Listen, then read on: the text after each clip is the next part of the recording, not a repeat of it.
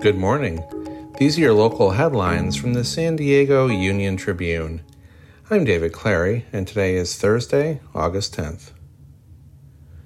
Local real estate developer Sandor Shapery, who previously owned the troubled office tower at 101 Ash Street, has made a formal offer to buy back the property for an undisclosed sum. The proposal calls for him to fix the tower's asbestos problem and other issues on his own dime, and is conditioned on the city agreeing to lease it for office use for a 10-year term. Governor Gavin Newsom is urging President Joe Biden and Congress to free up $300 million to make urgent repairs to the failing treatment plant at the border that allows Tijuana sewage to foul South County shorelines. The governor stopped short of declaring an emergency.